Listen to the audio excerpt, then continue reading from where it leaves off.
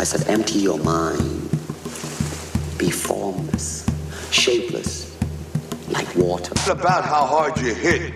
It's about how hard you can get hit and keep moving forward. How much you can take and keep moving forward. Join movement expert Aaron Alexander as he dives into the minds of the foremost innovative healthcare thinkers and movement masters on their approach to optimal health and wellness. Align Podcast.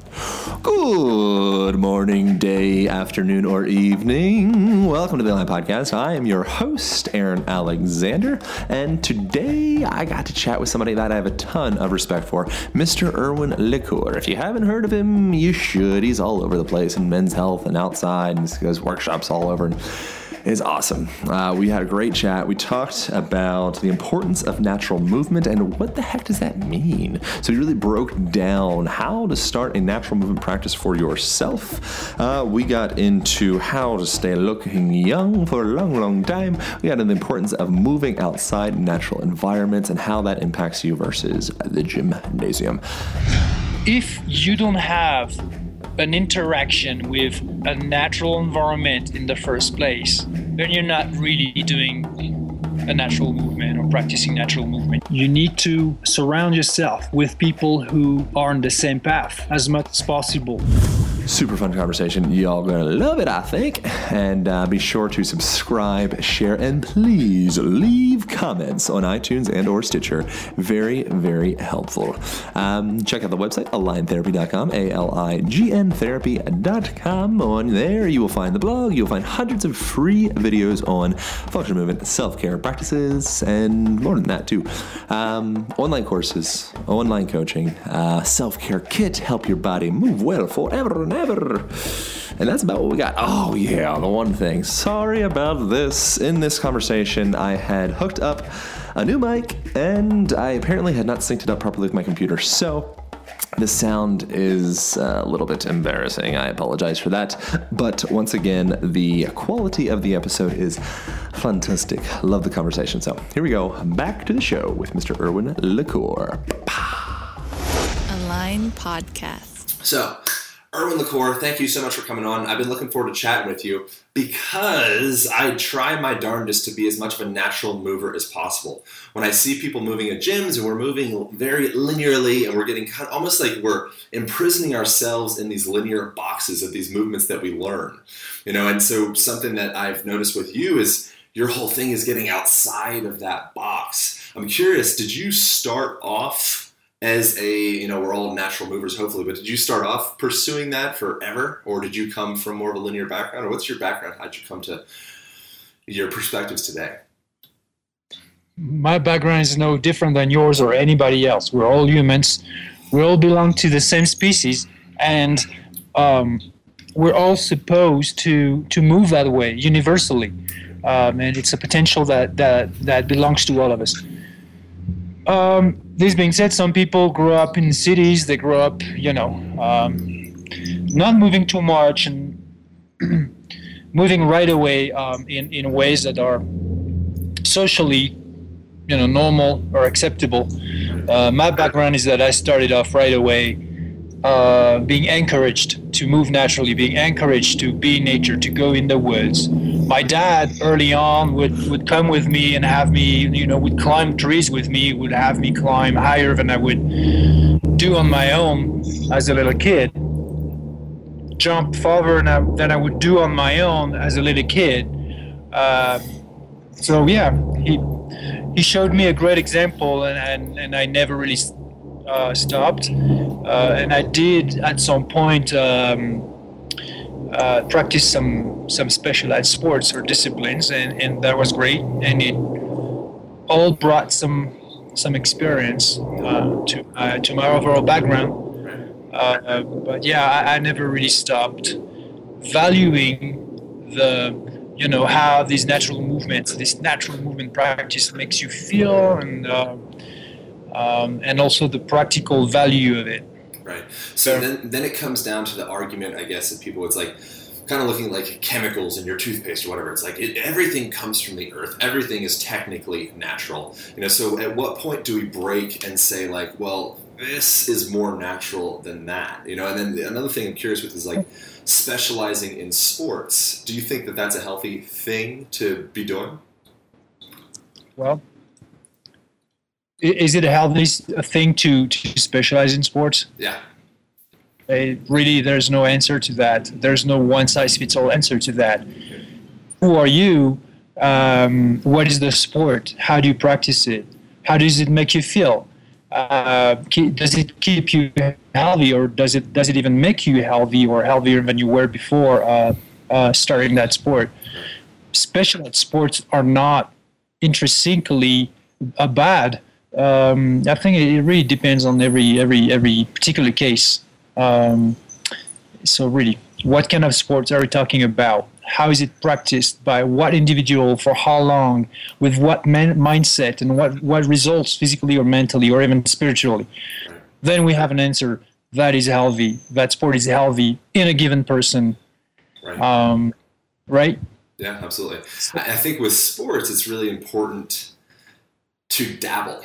You know, that's obviously a biased opinion, because that's kind of what I like to do a lot. Once I get decent at something, I'll kind of try and pick something else up. And I think that true athleticism, in my opinion, you know, is adaptability. You know, is being able to adapt yourself to a multitude of environments. You know, so if you're able to pick up a new skill well, I feel like that means that you are a natural mover, you know, as opposed to solely being an isolated specialist. Does that make sense to you at all? Well, yeah, that is the foundation of my philosophy that I started to introduce back in 2007, 2008, and then 2009, and when I moved to the US. And back then, when I said natural movement, people would, you know, open big eyes and be like, "What is that? Is that some form of? Are you talking about yoga or tai chi or something like that?" So. Nobody back then in the fitness industry ever used that term, natural movement. Right. So I had to explain all over. You know, I would say move now, it's natural movement, and then I would have to explain natural movement all the time. So I had to really delineate, you know, principles to really have people understand what that thing really is. And now today, it's a really a trend that starts to you know, to pick up momentum. Yeah. But as for making sense that we're looking at movement that is adaptable, yeah. Well, the question is, what makes movement natural? Right. Exactly. And we're not trying to argue on the naturalness or such movement pattern, right? Is a squat a natural movement? Is a biceps curl a natural movement? That is not the question. The question is, what is your overall movement practice, and how does it relate? How does it resemble to how a human animal would move in nature? And the closer to that you are, the more natural your practice. And that's what I've defined as natural movement. Human beings are able to walk and crawl and run and jump and balance and climb and swim and lift and carry and throw and throw and catch things and do a number of defensive or combative movements. These are skills, or at least natural movement abilities, that belong to all human beings. The same way flying belong to, you know, all birds except maybe penguins and ostriches, right? So that is, you know, all these movement abilities and all the different movement patterns that belong to these specific abilities. For instance, jumping is natural in humans, but there's not one form of jumping. There are plenty of forms of jumpings. And so it is the general practice of all these different abilities or skills, and then the different particular patterns within those abilities that make it what I call a natural movement practice. So If you just do running, yeah, running is natural. It's a natural ability. But if you just do that, then you are doing more specialized sports, which is running, than actual natural movement practice. If you only lift heavy things but never carry them, never throw them, never catch them, and it's always the same object and not a variety of objects of different shapes and weights, and or even carrying them on different environments, then you are more in a specialized sports, which could be either that could be bodybuilding, that could be weightlifting. I mean, strongman lifting, arm, all these kind of things. Olympic weightlifting. So here's the thing: we modern humans have turned every single natural movement skill into a specialized sport. Whereas originally we were generalists, because not only the environment, but the different situations we could encounter in these varied environments pushed us to move in all these different ways. So it was a necessity, not a luxury, not an option, not something we do to score points and win a medal. It was a vital necessity. So that's why I define natural movement as being ruled by a number of principles. Not only it's universal, it's instinctive, at least to some extent, but very importantly, it's practical, and to the point, it's potentially vital in some context. And then it's also adaptable to these contexts. So context is made of situation and environment. You combine both, you have a context. And that context you need to adapt to. You need to adapt your movement to.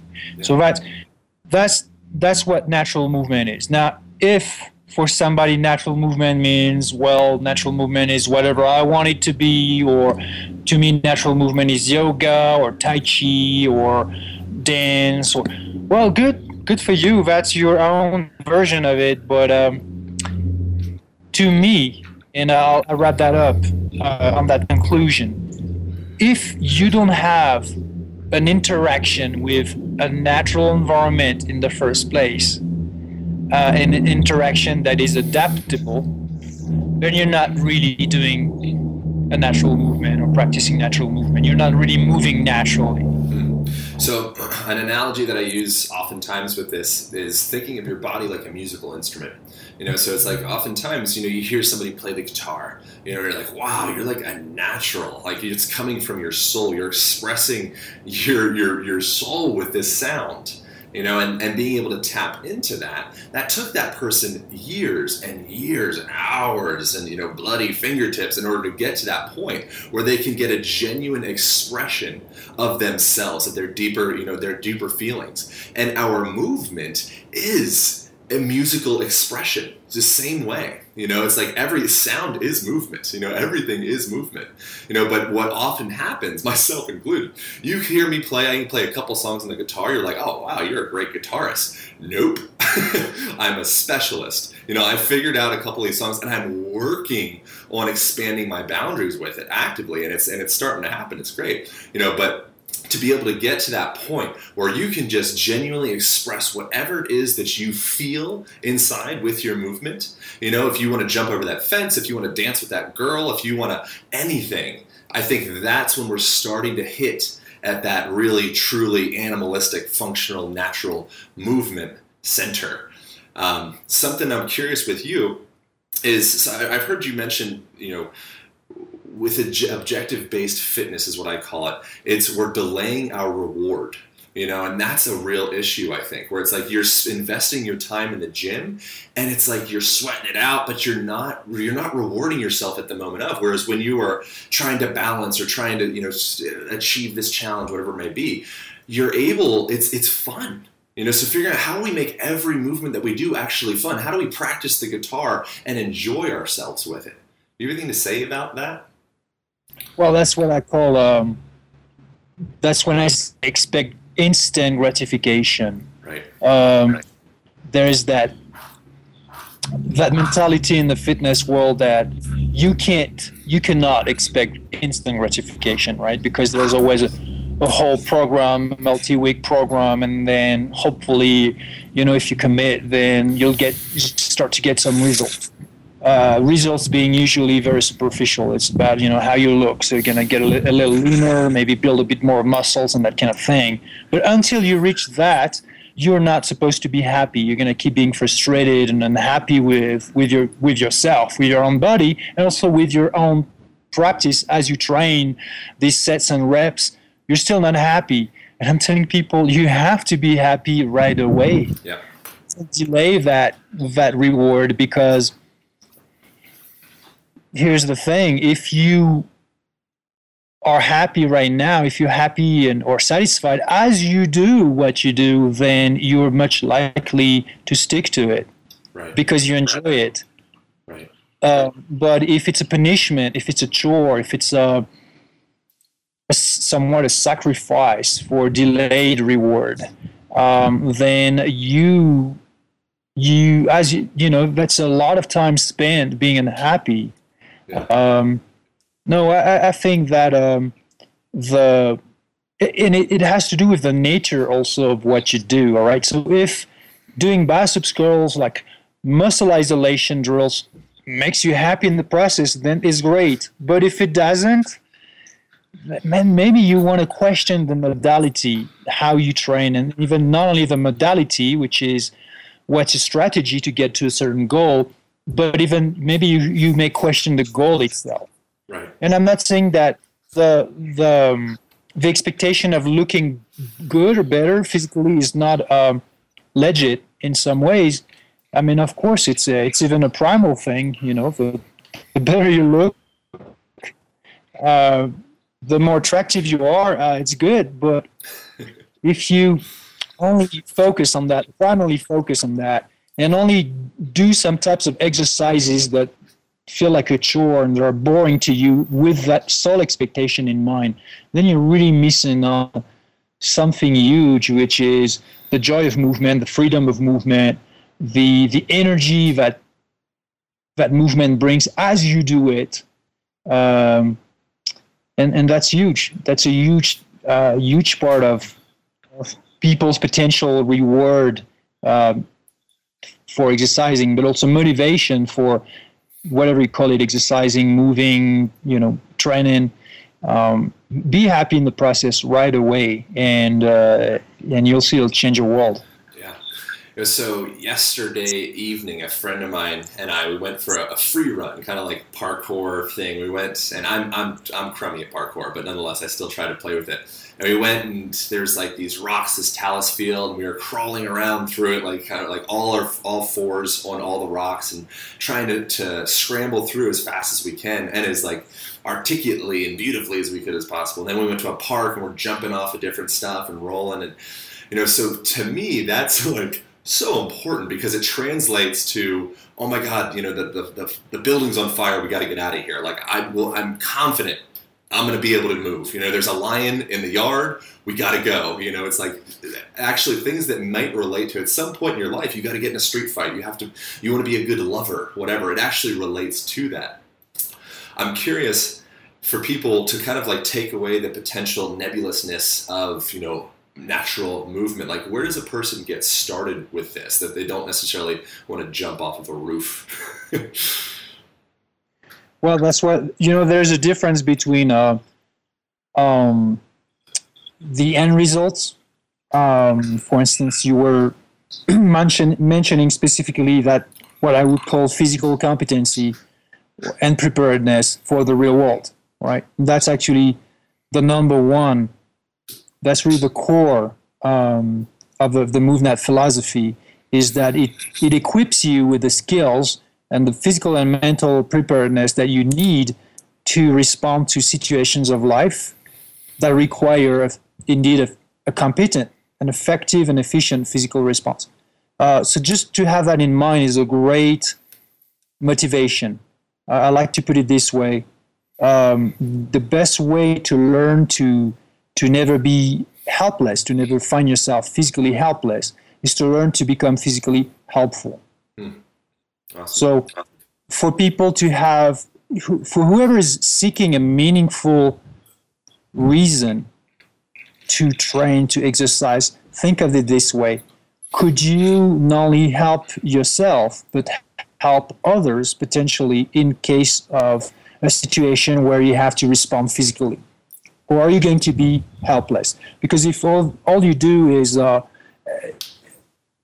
nothing, or exercises for, toning your abs and making, growing big guns and stuff like that, it's very likely that you will not be competent. Right. You may not be better off than somebody who actually does nothing. Right. Because this type of exercise does not transfer much, if at all, in real life situations. Yeah. So yeah, that's number one. Having a good drive, like a meaningful drive for the reason why you're doing what you do. Yeah.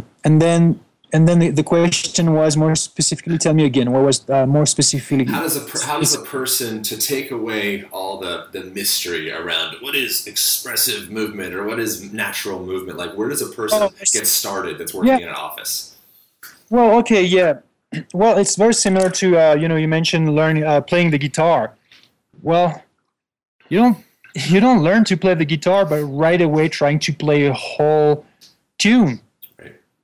That would be a catastrophe. Well, no, you learn note by note.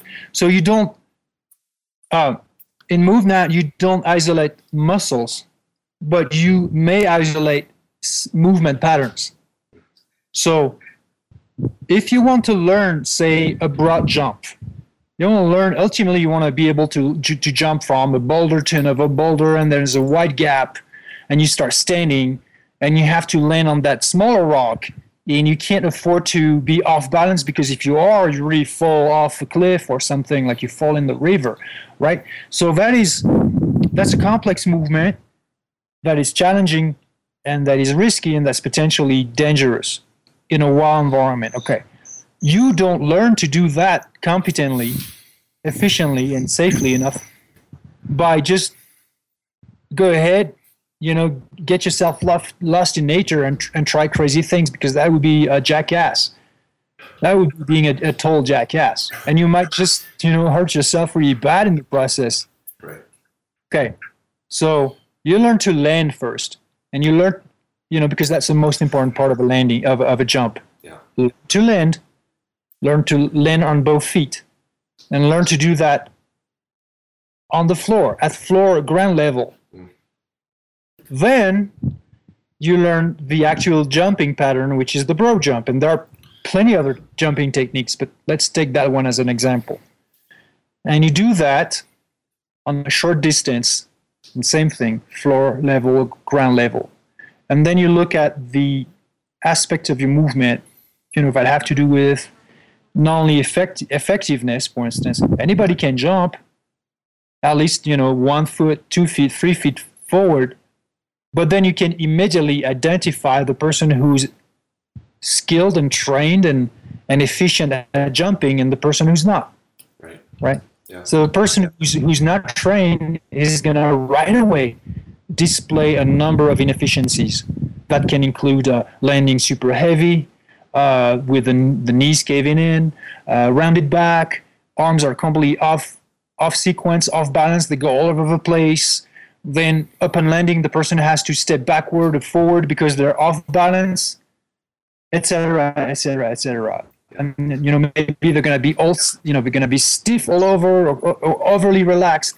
So again, there's going to be a number of inefficiencies that a trainer or a skilled athlete will be able to identify right away, but the uninitiated, the person who doesn't know, just sees a jump but doesn't see the value of it, or what's going okay, what's okay and what's not okay with a jump. All right, so you need to remove all these inefficiencies. You need to learn efficiency, at this ground level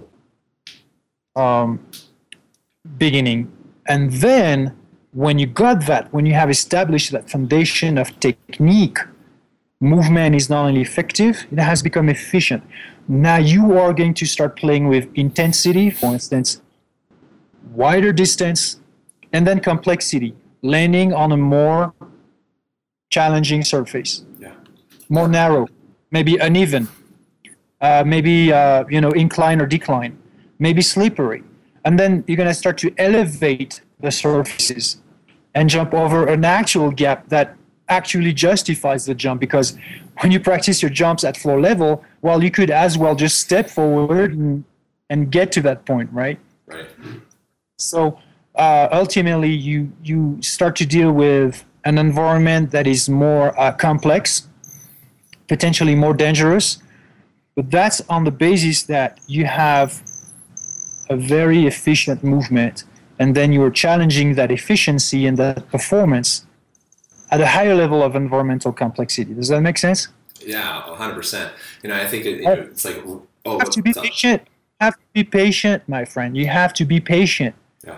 You have to be patient because you have to lay down that foundation of technique and efficiency before you play with intensity, volume, variability, complexity, and then you can go outside, go in the wild, just be free and be super adaptable, and just without knowing the environment, you just go, move through, and then you're free. But there's a learning curve. It doesn't happen overnight just because you've decided that you're really fed up being a zoo human and you want to be a wild human, and it's got to happen right now. Well, sorry, but probably you've been physically inactive for years, or active physically in only some specific ways, but not through natural movements. And you need to just learn or relearn. You need to develop maybe skills that were never developed in the first place. Yeah, I think Rome wasn't built in a day. It's like we end up almost like isolating ourselves or segregating ourselves from these people that we see on YouTube, jumping across buildings or doing, it doesn't need to be that, but doing something that we find to be really amazing. I think oftentimes it can be so intimidating for people because they have no idea where to start. They look at that and they're like, oh, that guy's just genetically inclined to do that. It's not that. It's that he started with a very, very simple foundation and added a layer and added a layer and added a layer. And now you're looking at a person that's 6,000 layers deep, and you're 25 layers deep, and you're saying, oh, I could never do that. You just need to work on your 26th layer instead of shooting immediately for the big jump. I think oftentimes it can just be intimidating for people, and it just doesn't feel good. One of the things you'd mentioned was zoo humans or zoomans. It's like, I think the fact of the matter is we are living in a zoo. As human beings, this is not a natural environment. It's not natural to be able to just sit down all day long and be fed and then go to sleep and then sit down all long, and your work is actually to sit for 8 hours a day. That's completely unnatural. It is a zoo. I think what we need to do is we need to optimize our zoo. And one of the things that's pretty interesting is just like we look at wolves, Canis lupus, the gray wolf. That's where all of our dogs came from. So we look at the wolf, hunting in nature. It's just like, oh, it's amazing. It's so incredible to watch a wolf. And now we have bulldogs that can't breathe properly because their faces are all smushed in. Like, how did that happen? I'm curious your perspective. Where are we at in the animal kingdom, in the our species? Are we at bulldog chihuahua realm, or Labradors, or what? What do you see as humans? I use the term chihuahuas. So we are to our ancestors what the chihuahua is to the wolf. Right. Since all dogs come originally from the wolf, so we have turned the wolves into pets, and then we've genetically modified them, but we are doing that to ourselves, and we don't necessarily need a lab to modify our DNA and our epigenetics. We just need to behave differently. Movement is a behavior, so lifestyle is a behavior. When a lifestyle lacks movement, and not only lacks frequency of movement or volume of movement overall, but also variety of movement, and also variety of environments where the movement is done, in variety of situations where movement is done, then there is an impoverishment in our our behavior, and therefore there's an impoverishment also in our epigenetics, which is the way our cells, our genes express. So the way we look, the way we feel, and of course also the way we perform is not remotely close to what humans could be if they were living more naturally and having a more natural behavior, including, again, natural movement outside whenever possible in nature. So I don't know if we need to optimize the zoo. And by the way, the zoo it's a metaphor. Unfortunately, it's a very realistic one. We could also talk about the farm. It's like if we are farming ourselves, humans exploiting other humans. Yeah. So if we talk about optimizing this environment, this artificial and detrimental environment, then we're talking about actually not improving our lives, but improving how it alters in a bad way our lives. So we want to optimize ourselves. I like to say, we want to empower or re-empower our human nature. Because a lot of our circumstances today, what we see as being normal, that normalcy is a silent killer. Yes. And we need to first realize that before we look at a strategy, a variety of lifestyle choices and behaviors to counter that and to minimize the negative aspects of it. And ultimately and hopefully to actually fully be away from that. Yeah. Not let ourselves be trapped by that. But it's a long road for most people. Yeah. Because the number one thing that you need to do is to come to that realization that normalcy is questionable, and normalcy is actually detrimental to us physically and mentally.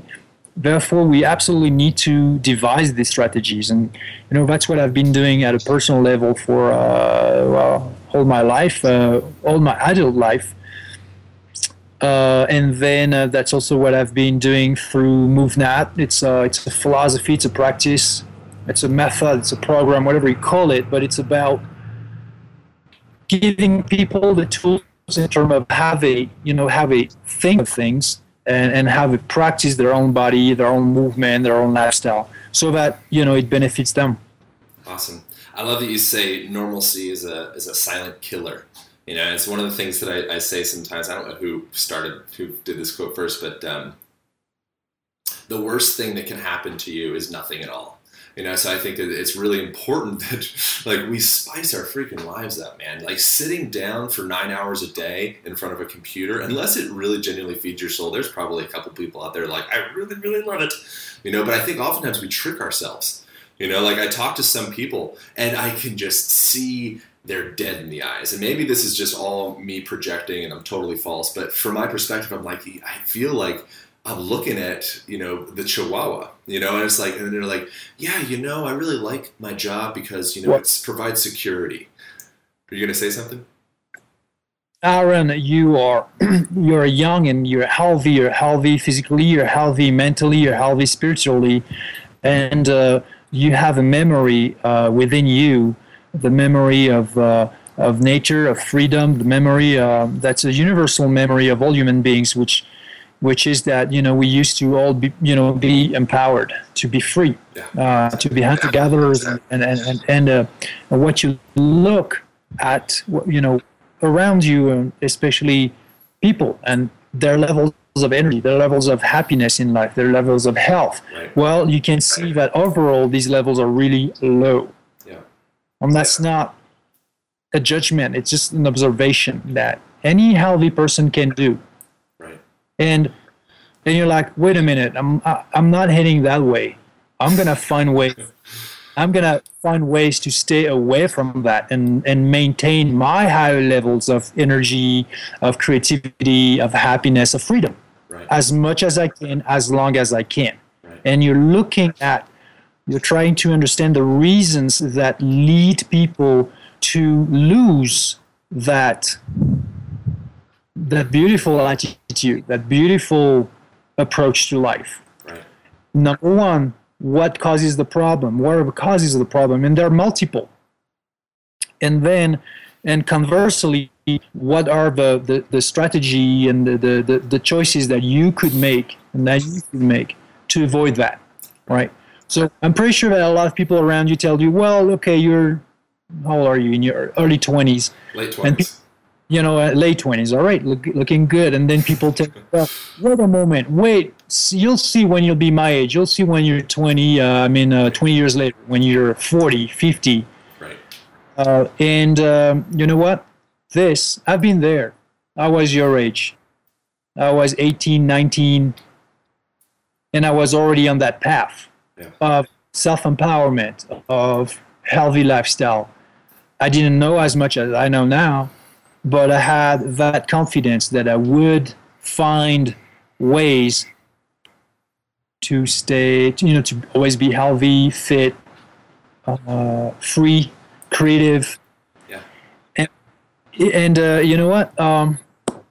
That's 20 years later, 25 years later now. And, well, pretty happy with my choices because I did not compromise. Right. I did not buy what they told me. I did not buy that. I never was sold to that idea. I never believed in it. I was like, nope. Yeah. You are self-defeated.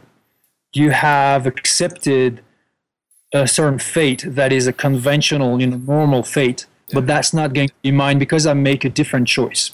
Yeah. And that choice, you have that main choice, right? And then you have a multitude of sub-choices, which are the sub-choices you make every day, in relation to what you eat, how you think, how you move or not move, where you decide to live, who do you decide to hang out with, because all of that participates to uplifting you, keeping your energy levels high, or shrinking who you are, shrinking your levels of energy, Right. making you less confident, making you start doubting about what you do and, is it worth it and stuff like that. So you need to surround yourself with people who are on the same path as much as possible. Exactly. And of course, doing your podcast and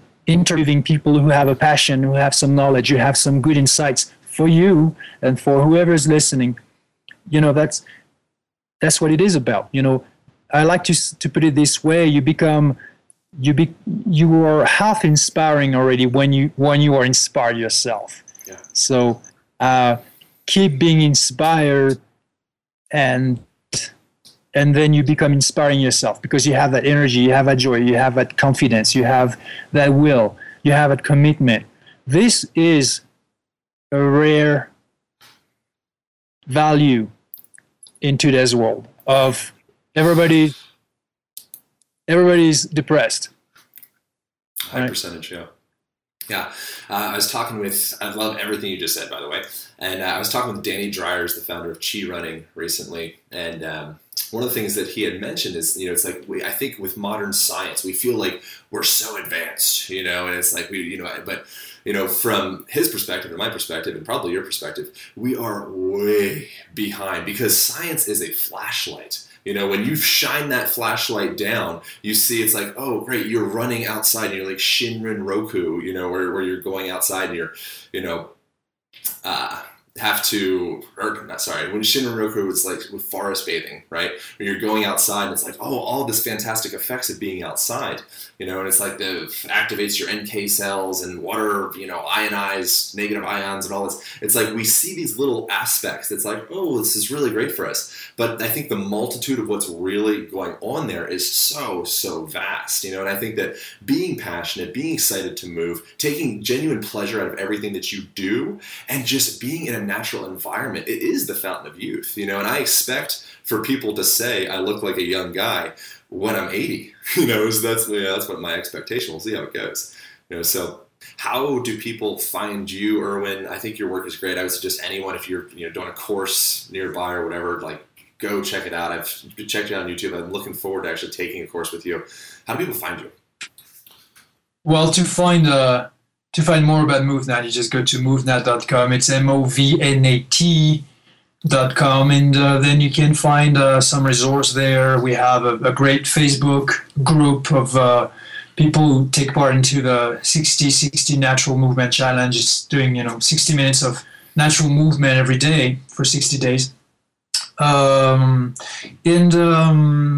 can also find a locator for local certified trainers, people who are certified in our system. And then we hold a number of workshops and retreats and certification if you want to learn for your self-practice or to learn how to teach this method to other people.